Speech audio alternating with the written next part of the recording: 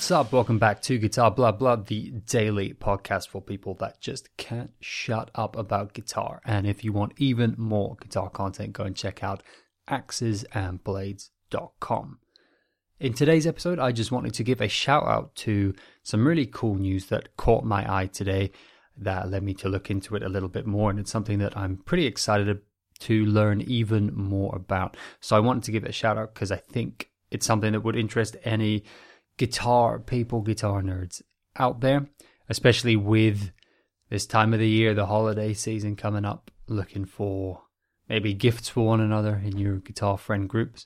This one's maybe a little bit expensive for that, but if there is someone special in your life who is a guitar nerd, a fellow guitar person, or if you're the guitar nerd, probably in the case if you're listening to the podcast, but if it's just you and you've got other people saying, hey, what are you wanting for Christmas, blah, blah, blah, whatever, then this could be an interesting thing for you.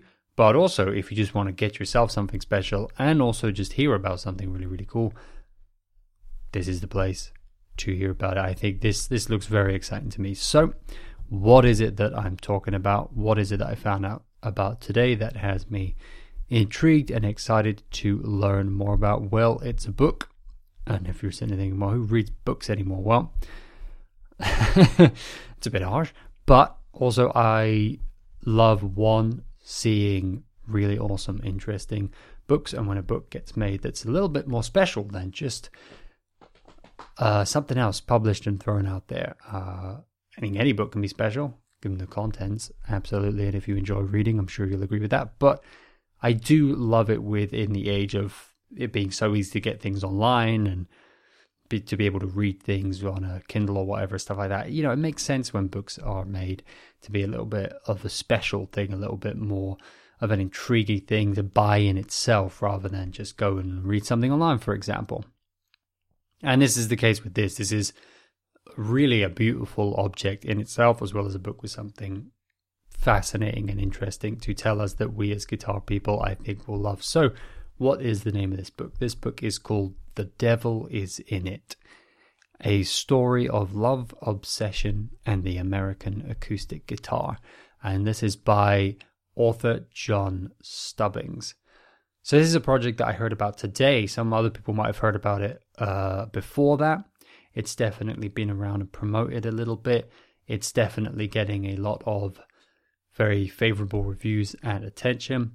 This book is from John Stubbings, like I said, who was a guitar player, started to amass a nice collection of guitars, became obsessed like many of us with guitars, in particular for him, acoustic guitar, and then he wanted to sort of find out, I guess as many of us do, wait, why am I obsessed with this thing? Find out what was it that was driving this instrument to be so big and so popular. What was the history of it? What led to this moment where he was finding himself obsessed with guitars and collecting guitars and this stuff, which I'm sure many of us have looked at ourselves and thought, why the hell is it that this is happening? Why am I like this? How do we end up here? And instead of going to a shrink's couch, like some of us probably think we sometimes need after we've just put down the money on yet another guitar, instead of getting his head examined, like some of us have probably been tempted to now and again, he instead went on a bit of a journey and basically went into telling this story that is now this book, as kind of manifested as this book, looking into the history of how the guitar went from just one instrument amongst many to, in the 20th century, becoming this huge icon that completely changed the face of music. And that, I think, is something we can all be fascinated by. It's a fascinating story, but what makes it even more special is the book itself. It's a very beautiful, kind of specially bound, presented in a cloth box with beautiful illustrations. This is not one of those guitar books where it's sort of just pictures of guitars and then a little bit of the history and a kind of caption about it explaining the features and all the stuff you would expect. This is really an in-depth book with a huge amount of storytelling that you could tell by the physical object itself and just by looking into what it's about that this is yeah, like it says, a story of love and obsession. This is, the book itself seems to have been made with love and with obsession, which often leads, I think, to the things which stay with you and which become important to you as the reader, as the person listening to, reading and consuming and taking on these things. And I think this looks like a very special piece of work in a huge number of ways, as well as being a beautiful object in itself. It looks absolutely fantastic. That does mean this is not priced as a quote-unquote whatever normal book would be priced in that sense,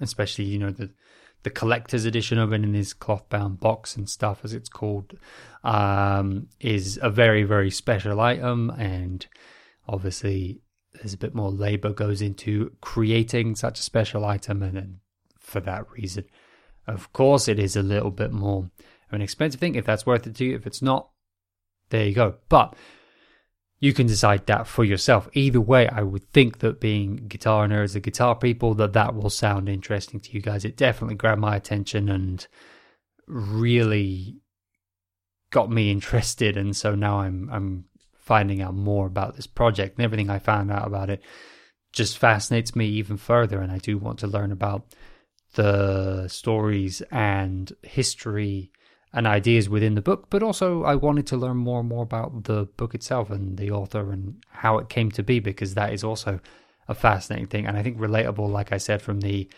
side where you suddenly one day are looking at yourself going, why is this one instrument amongst many so important to me? Why is it's not just the music, why is this instrument itself so important to me? Why do I want to collect them or work on them or build my own or whatever it is that takes your interest? Why is it that this interests me? I think that's something we've asked ourselves a lot before, and it's interesting to see that following down the road of that thought almost as it's one way to frame the genesis of this project, of this book, is really interesting that it would end in creating such an amazing thing in itself. So something that I'm really interested in, and if you want to find out more about it, if you just Google the name of the book, The Devil Is in It, and the author John Stubbings, you will find out more about it, I am sure. But also, a great place to find out more about it is from Fretboard Journal, because they have got some really cool information on this. They have got an interview on their podcast with the author. So that's podcast 305 from the Fretboard Journal, and you can find that on fretboardjournal.com. That's got some, obviously, an interview and a bunch of great information about this book, so you can start to learn about it there and see if this is something that interests you. They also have a written interview with John Stubbings as well, so you can check out both of those. And like I say, if you Google it and you get to the website for the book, you will also find out a bunch there, and that's a great way to get a look at this, see what I mean by this seems like something very special, and see how, as I say, the stories behind the book itself are kind of almost as fascinating as the stories that then the book includes, and has left me wanting to learn more and more and more. So there you go, just a shout out for today. That's what caught my eye in the world today, something beyond just sort of, I don't know about everyone else, but I get I guess I get tired with, I get a little worn down with the same old things hitting me again and again, the guitar, or just, picture after picture after picture. That's kind of how our lives are organized, is just being bombarded by streams of content, by content scrolling past us at all times. And even when it's incredibly impressive stuff, it can start to feel tiresome, not the content itself so much, but the process of how it's thrown at you, and in feeds that just run past you, and everything on that feed can start to look a little bit less special, and I think that can feel like a shame in itself, because everything on there is special and is someone's hard work, and it's, you then almost, I feel depressed at myself for feeling like it becomes tiresome, or feeling like it loses inspiration and interest for me, and that bothers me, and I don't enjoy existing in the world in that way. And so I like to find unique, interesting things like this. But also, I actually came across this on social media. And it takes something very special, I think, to leap out at you when you are getting everything in a feed and everything does start to feel a little bit wearisome, and you do get in that mindset of almost feeling a bit down on things and down on yourself because it just feels like a bombardment of content and everything that's so meaningful and with so much meaning given into it and so much hard work put into it just becomes another speck on a infinitely scrolling feed, another, tiny morsel in the constant flow of slightly nourishing crud that's steadily being imbibed into your organs. But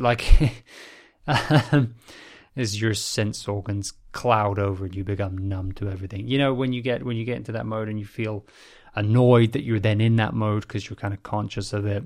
And it's all quite depressing. It sort of depressed you now, giving my horribly in-depth description of the apathy of being numbed by social media. But that gets to me very easily, and I like to get out of it. But what can be very impressive is when I am drawn out of it by something on social media itself. And it takes something special to do that. And that's quite often when I bring something up on this podcast, that's actually what's happened is, you're bombarded with stuff. There's amazing guitars, there's amazing music, there's all these musicians, and it just starts to blend and roll into this. I'm not going to go and describe the process again, but it loses its sheen, it loses its inspiring characteristics somehow, or you lose the sense of you that picks up on it being inspiring. But then kind of out of that, something grabs you, and that might be a guitar, it might be a builder's story, and that's often what I like to bring this podcast every day. And today, what snapped me out of it, that nasty feeling, and what gave me energy and interest and renewed inspiration was seeing this book and hearing the story about it. So I thought I'd share it on here because maybe that helps someone else become interested and see something that's full of love and passion and hard work and details the love and passion and hard work of many other people in a beautiful, caring, really, really also careful way, by the looks of things. And just being able to get that even from just reading the first few bits of information I read about this book and just seeing it already gave me that feeling, and that really kind of lifted my day. So I'm curious to check it out. Like I said, you can go check out Fretboard Journal to learn more, as well as just look at the book. So that's what I wanted to shout out today. And as always, we finish on some music, because that's another thing that lifts us up and inspires us, obviously, and kind of refreshes us and makes us feel good, is good music. So that's another reason that we always end with music here on the podcast, because hey, it all comes back to music. It's all about making music. It's what we love. It's what inspires us. And so we end every episode with a track or an artist or some music to go check out. And today I feel like, because it's talking about this book, and it's talking a lot about the kind of social and cultural and obviously music history of the acoustic guitar, and as it says, the American acoustic guitar specifically, and how it became so iconic and important and foundational in music throughout the 20th century and in the early 20th century. I thought, why not go and check out some early 20th century acoustic bluesmen, early 20th century bluesmen, early 20th century blues players, early 20th century guitar players. Why not go check out that? Go check out some Blind Willie McTell or something like that. I mean, pick your favorite, find a bunch of them. That is the good thing about infinitely scrolling feeds and recommendations and autoplay and all that stuff, is that pick one you do know, and the internet will start giving you a bunch that you maybe don't know or aren't so familiar with. And so I'm keeping it as vague as that. Go check out a bunch of awesome early 20th century blues players. If you don't know any, start with Blind Willie McTell. If you search that, for example, on YouTube, or wherever you get your music, you will find something. Start there.